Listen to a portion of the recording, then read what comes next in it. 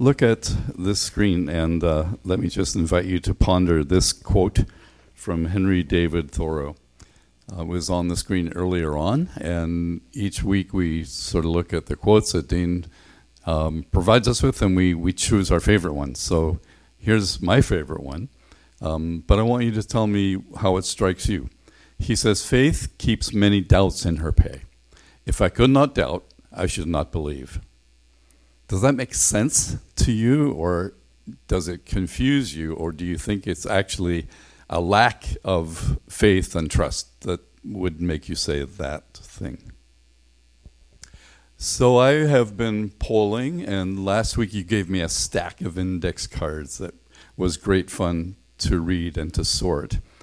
And we are, until the end of November, we're going to deal with the questions that you have generated. And as I said last week, I'm hoping that we'll find the top 10 questions. And wouldn't you know it, that all of the questions you asked neatly fit into 10 big questions. Well, that's what a preacher does. He takes all of the information and makes it a 3-point sermon or something like that. But I think actually they do fit neatly and properly under the category of some major questions. But you wrote the question, and if you see the ones, I'm going to give you those categories this morning. And if you see them and say, well, he didn't capture mine, then tell me that, because then we'll find a context in which we should be talking about the question that you have. So we are talking this morning about whether faith and doubt can coexist, or belief and doubt can coexist. And so here are the questions that I think post themselves as kind of the subject under which there are several other questions. And under each one of these is probably 10 or 15 in some cases of sort of sub-questions that we will bring into our discussion. And these are not in order. We should probably sort them, although I'll ask you a question at the end, and it is this: which of these do you think was the most prevalent answer? And I think you'll probably easily get the answer to that question. So, can I doubt and have faith at the same time? Does God really care about me personally? What kind of book is the Bible? How should the word Christian be understood today? Where is God when people are suffering so much? Why does evil exist? What is life's meaning? How can a loving God banish people to a conscious eternal suffering? How can the Old Testament God be the same as the New Testament God?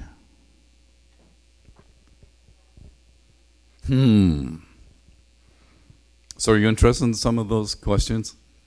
Which one do you think was the most frequently asked question? What's your guess? What would it be about? Suffering. Almost half the questions were about God and suffering. So that's a biggie. And that is something that, as Mike said, whether you're on your way to faith or in the middle of faith, the same question is on our minds and on our hearts. And so what we want to do deliberately here for these couple of months is say, you can ask those questions. We may not get satisfactory answers, but we will certainly keep on asking the questions. And I'm confident that as we talk together, somebody's going to say something that will just put a bit of light on a subject for you. And you will say, I never thought of it that way, and that really helped. So we are trying to make our way through life's big questions. And the very first thing we have to clear off is the forbidding of asking hard questions. So I told you last week about my Bible college president who answered my question to him by saying, don't ever ask those kinds of questions, and scared me to my soul. What does that mean? So we're not going to say that here, ever. What I want to do is take you to somebody who dared to ask really hard questions. So this person's name was Job. And the story of Job is an incredible epic saga Probably the oldest story in the Bible. And there's this man, Job, who's a really good guy. And he is living a life that is called righteous, and he is known in history as Righteous Job. And to this situation, there's a visitor in heaven, and the story says that Satan came to heaven, and God said, "Have you noticed Job?" And our first question is, why is God pointing out Job? And Job is certainly going to ask that question. Why did you tell him about me? So Satan says, well, yeah, of course Job's fine, because I can't touch him. You have a hedge around him, and I can't get near him. So God says, okay, let's make a deal. You can touch everything that he has, but you can't touch him yet. So Satan goes about it, and the story of Job is one in which he loses everything.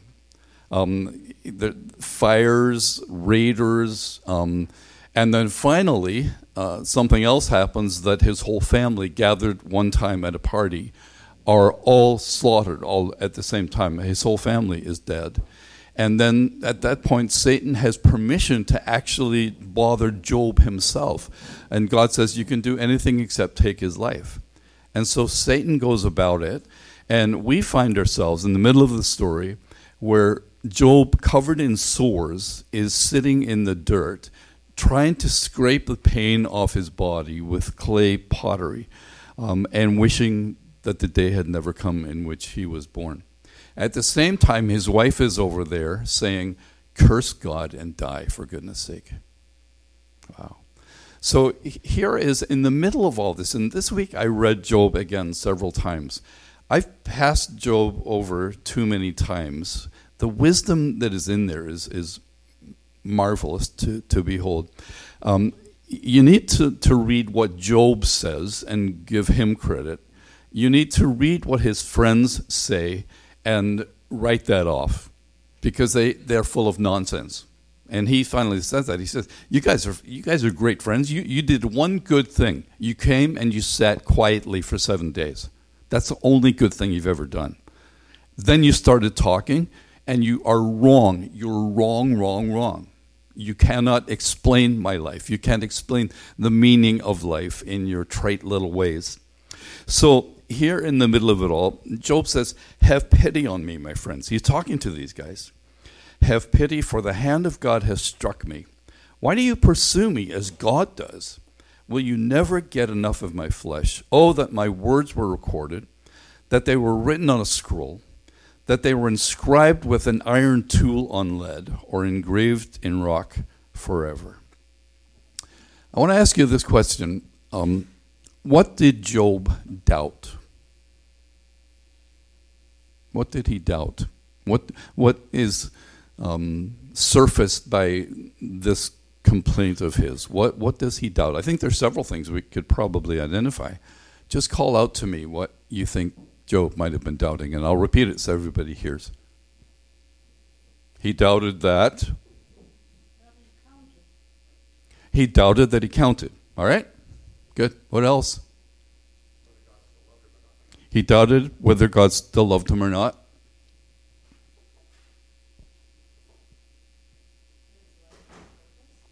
He doubted that his life had any purpose except to be, What else? He doubted that there was justice. Yeah. How else would you phrase that about God? Yeah. He doubted that God was fair. Anything else?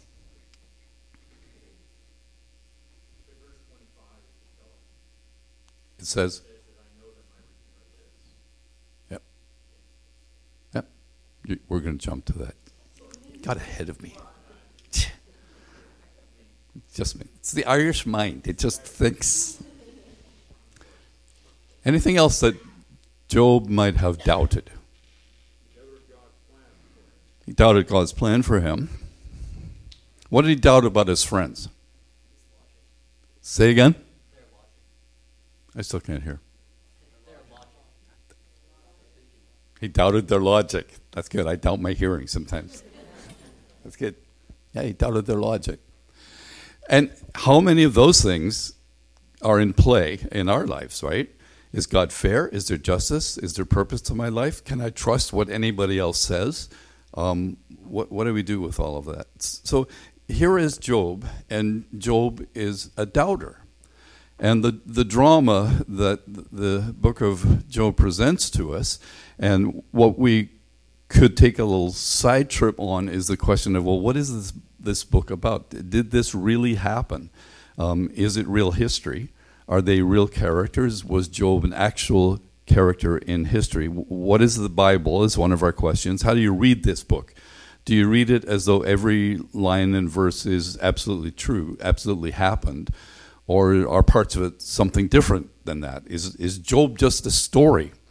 And if it is just a story, what's the purpose of the story? What is God trying to tell us by telling us that story? If it's not a story and God did this, who's on Job's side here? Come on. Who's not on Job's side? Everything went wrong for him, and he did nothing. And his friends, they sat down and they went through the same pattern over and over again. Here's the way it goes, Job. You sin, God punishes. You repent, God forgives. Do you want to say it after me, Job? Because you obviously have sinned, because God is punishing you, therefore evidence that you have sinned, and you better repent so that God can stop punishing you. And Job says, I hear what you're saying. We had a son, Colin, and he spent most of his adolescence saying, I hear the words that you're saying, I don't know what they mean. You've all had kids like that, I think, right? So Job says, I hear what you're saying, but the problem is I did nothing wrong. There's nothing to be punished for because I didn't do anything wrong. Now, does God judge Job for his doubt? I think he doesn't. And what I'm wanting to get settled this morning is that there are legitimate doubts that we ought to voice, and we ought to struggle through those doubts. God settled the situation with Job's friends, and he vindicated Job at the end. He showed to Job's friends that Job was righteous, that he had not done anything sinful for which he ought to be blamed or punished. And so we find ourselves sitting with Job saying, yeah, I've got questions as well. Is it okay if I ask questions, or will I be scolded for asking questions? Is it possible that I would lose faith if I pressed too hard into questions? And that, I think, is the conversation at play in the evangelical church. So we've had notorious deconversions, if you can believe it. They're being called deconversions. People who used to be leaders in the evangelical church have deconverted from Christianity. Sometimes they've deconverted because of moral issues, but more often they've deconverted over what the church is now saying and believing and proposing, and so they're leaving the church. Is it possible that if you ask too many questions, you might be in danger of slipping into deconversion, right? So there are reasons we should be careful in talking. Steve? Unpacked it? So people who want... Right.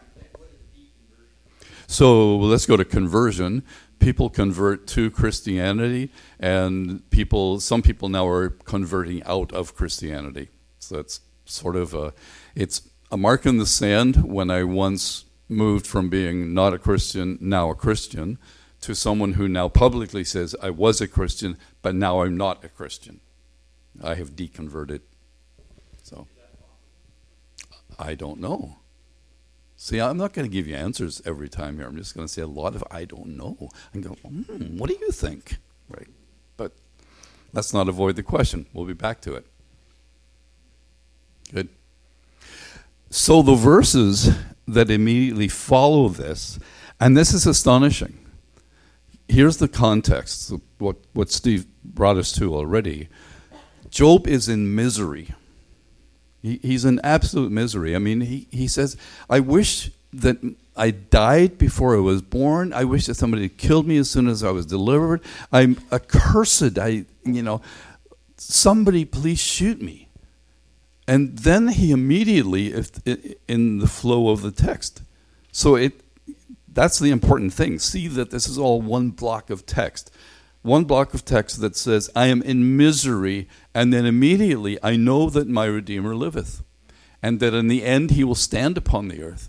And after my skin has been destroyed, yet in my flesh I will see God. I myself will see him with my own eyes. I and not another, how my heart yearns within me. So we saw what Job doubted.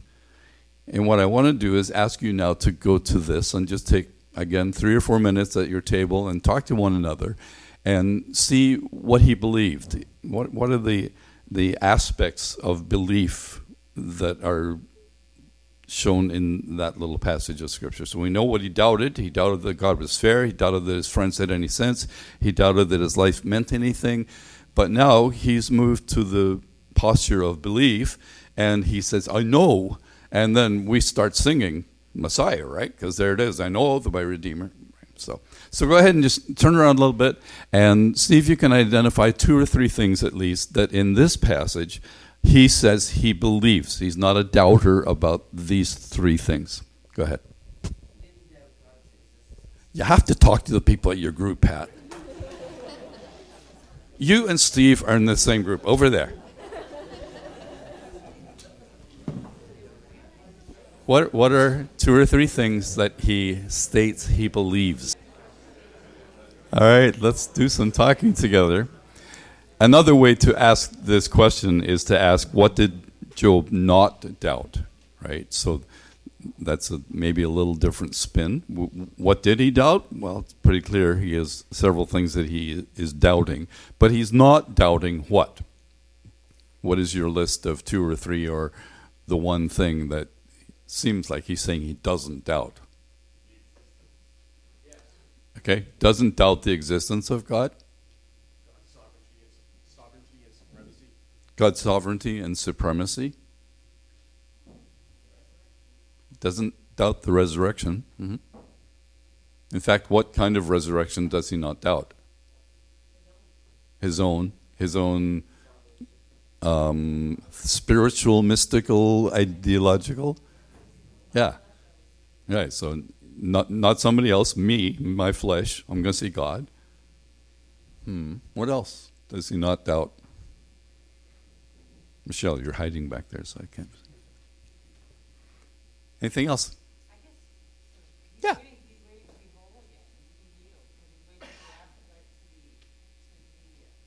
Mm-hmm. Yeah. Okay. He's looking for deliverance and knows it might not be tomorrow. Good. Sylvie.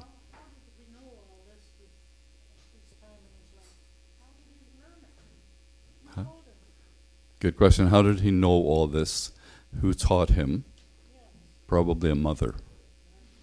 That's what you've been thinking, right? Sylvie.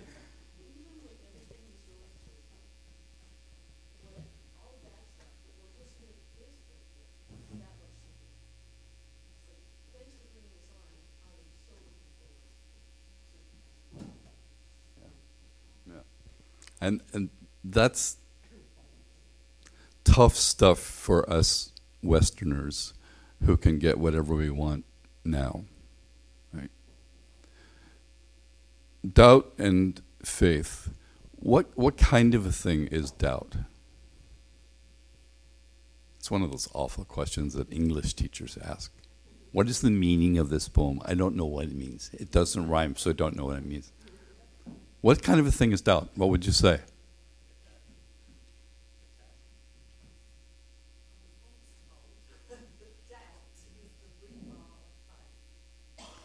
Doubt is the rebar of faith? I know what rebar is.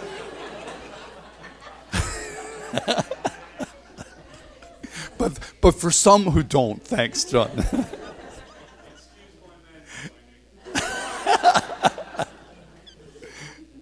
All right, great. What else? What kind of a thing is faith?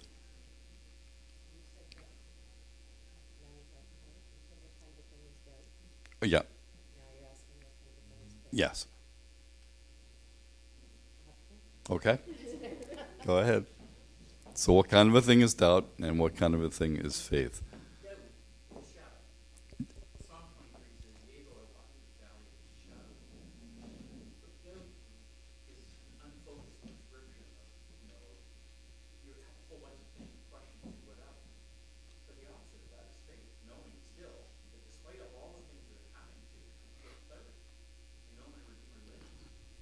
Mm-hmm.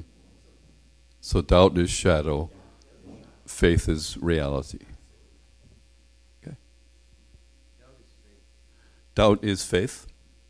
Why would you say that? Okay. Depending on what you doubt. I think it's a questioning of the things that you're certain in your faith when you're at a weak point. Okay.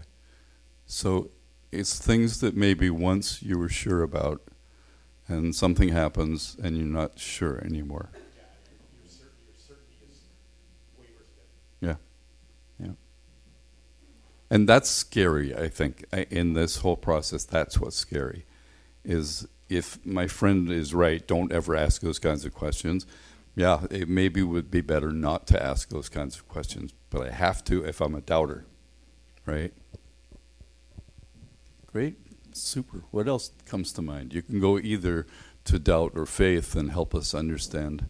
Ian, I don't think faith is something that you have. I think it's something you live out. Okay, faith is not something you have. It's something you live every day. Okay?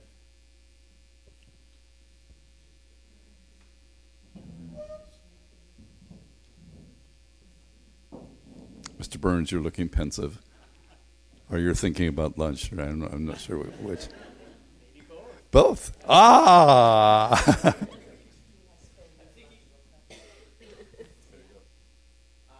thinking that one of the things that I have understood for a long time is that faith is a relational thing. It's like akin to trust. So what's working for my mind right now is doubt also a relational thing? And then what are the ramifications of that in terms of faith? So faith is a relational word. Is doubt also then a relational word? Would it start to put some clothes on doubt to make it less the boogeyman and the enemy if it's something relational? John, you're waving? Mostly we doubt whether we're inside the purpose and plan of God and our relationship in that. Like Island tested what's God up to? In the rugby, you know. I know. Ian Middleton brought it up, being English and all. All right. You asked what kind of thing doubt is? Yeah. Like is it, and so I'm throwing another question out there, is it a mental process or is it a feeling? Okay. Is it a mental process or a feeling that's going on when I'm doubting, or is it both? And which kind of doubt is okay or healthy, and which kind of doubt is very tricky? And we maybe need to embrace them all, but maybe we can get some conversation going over these next couple of months about things that are just, well, we think that or we believe that, and are we right to think or believe that? And not, if it's proven not to be true, it's okay, it's not true. But there are other aspects of faith that we would say, if I doubted that, I would be really shaky, it feels. Let me, Sylvie.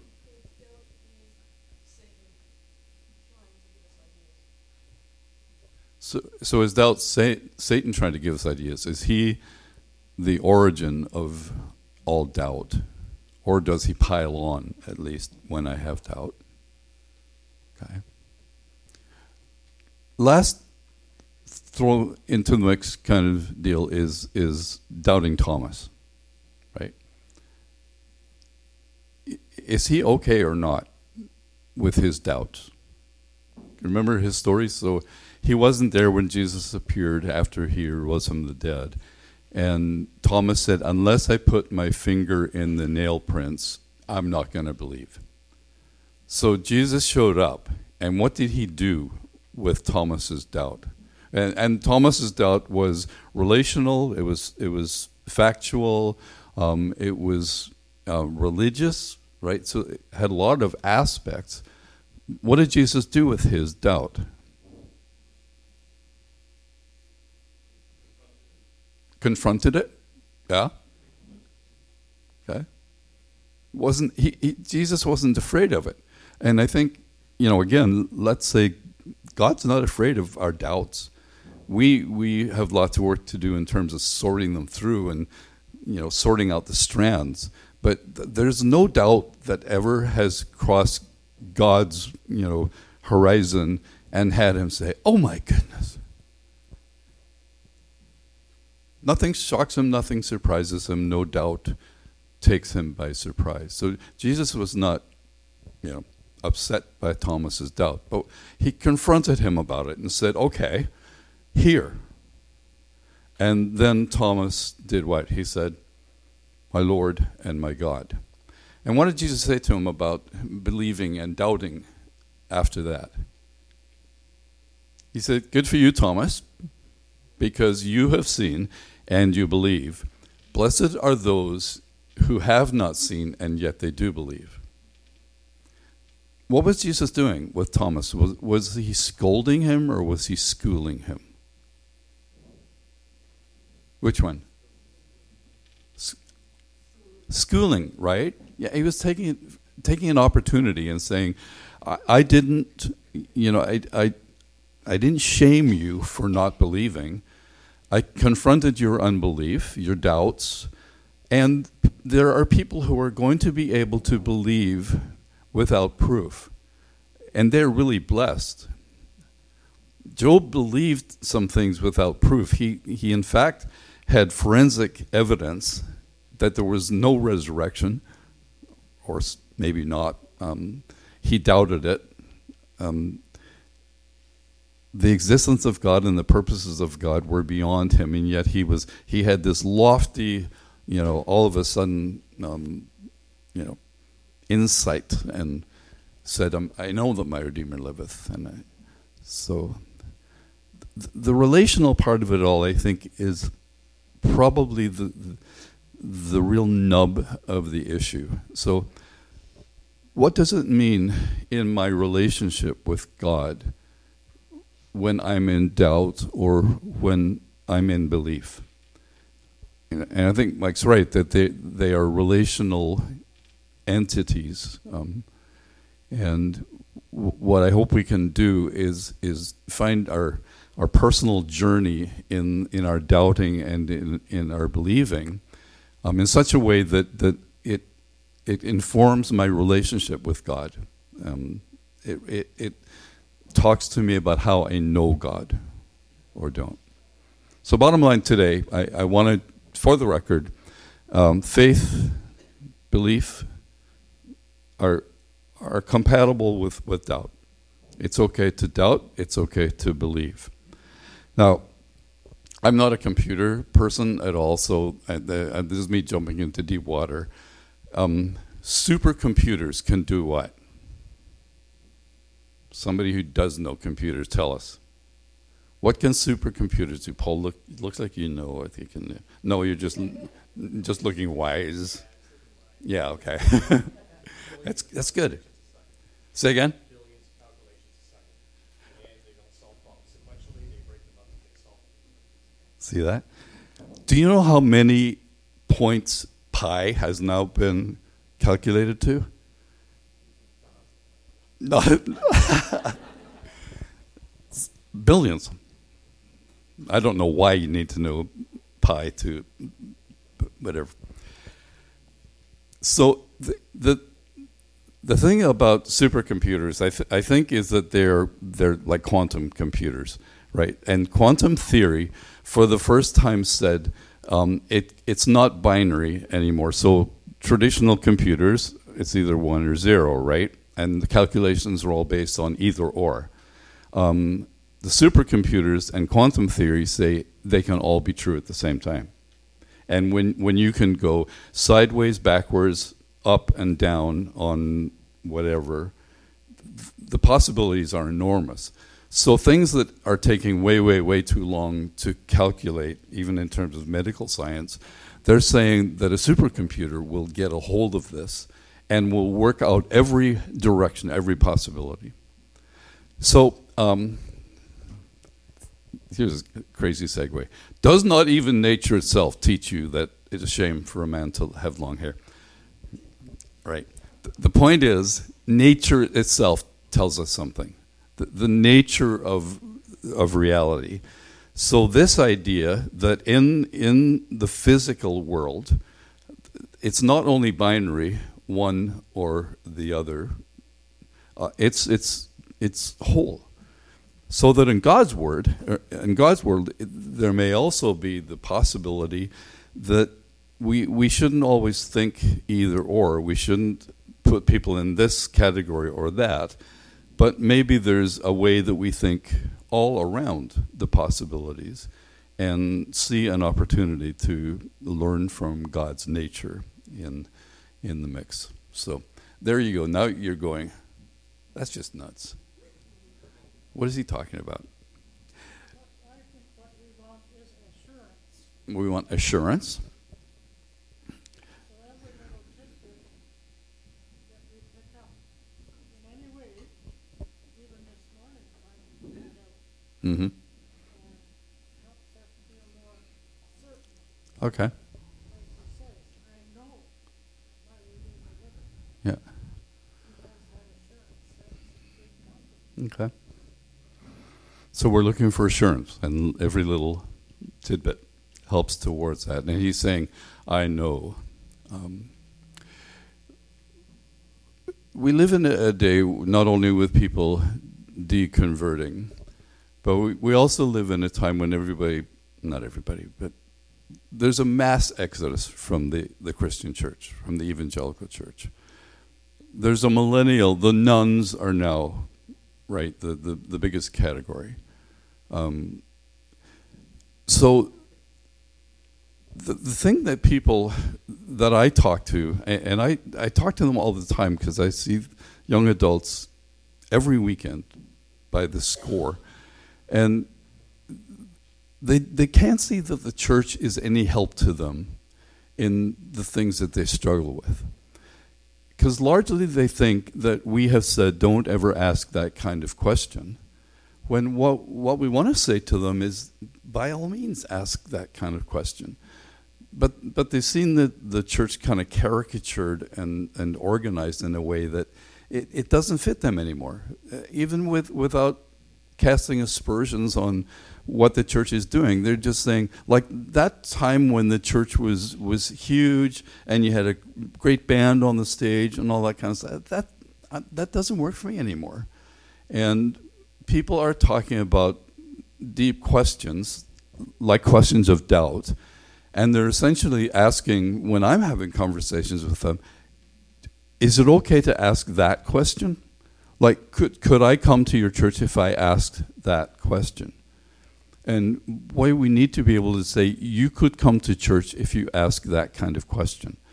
Because doubters are welcome, and questioning is welcomed at their tables. That's why we have tables, and we have chairs, and we say there's no conversation here that's ever over, as long as you want to keep talking about it. However, this talk is over. So you're saying thank you for that very much. And we're going to sing right now, and there is a perfect segue to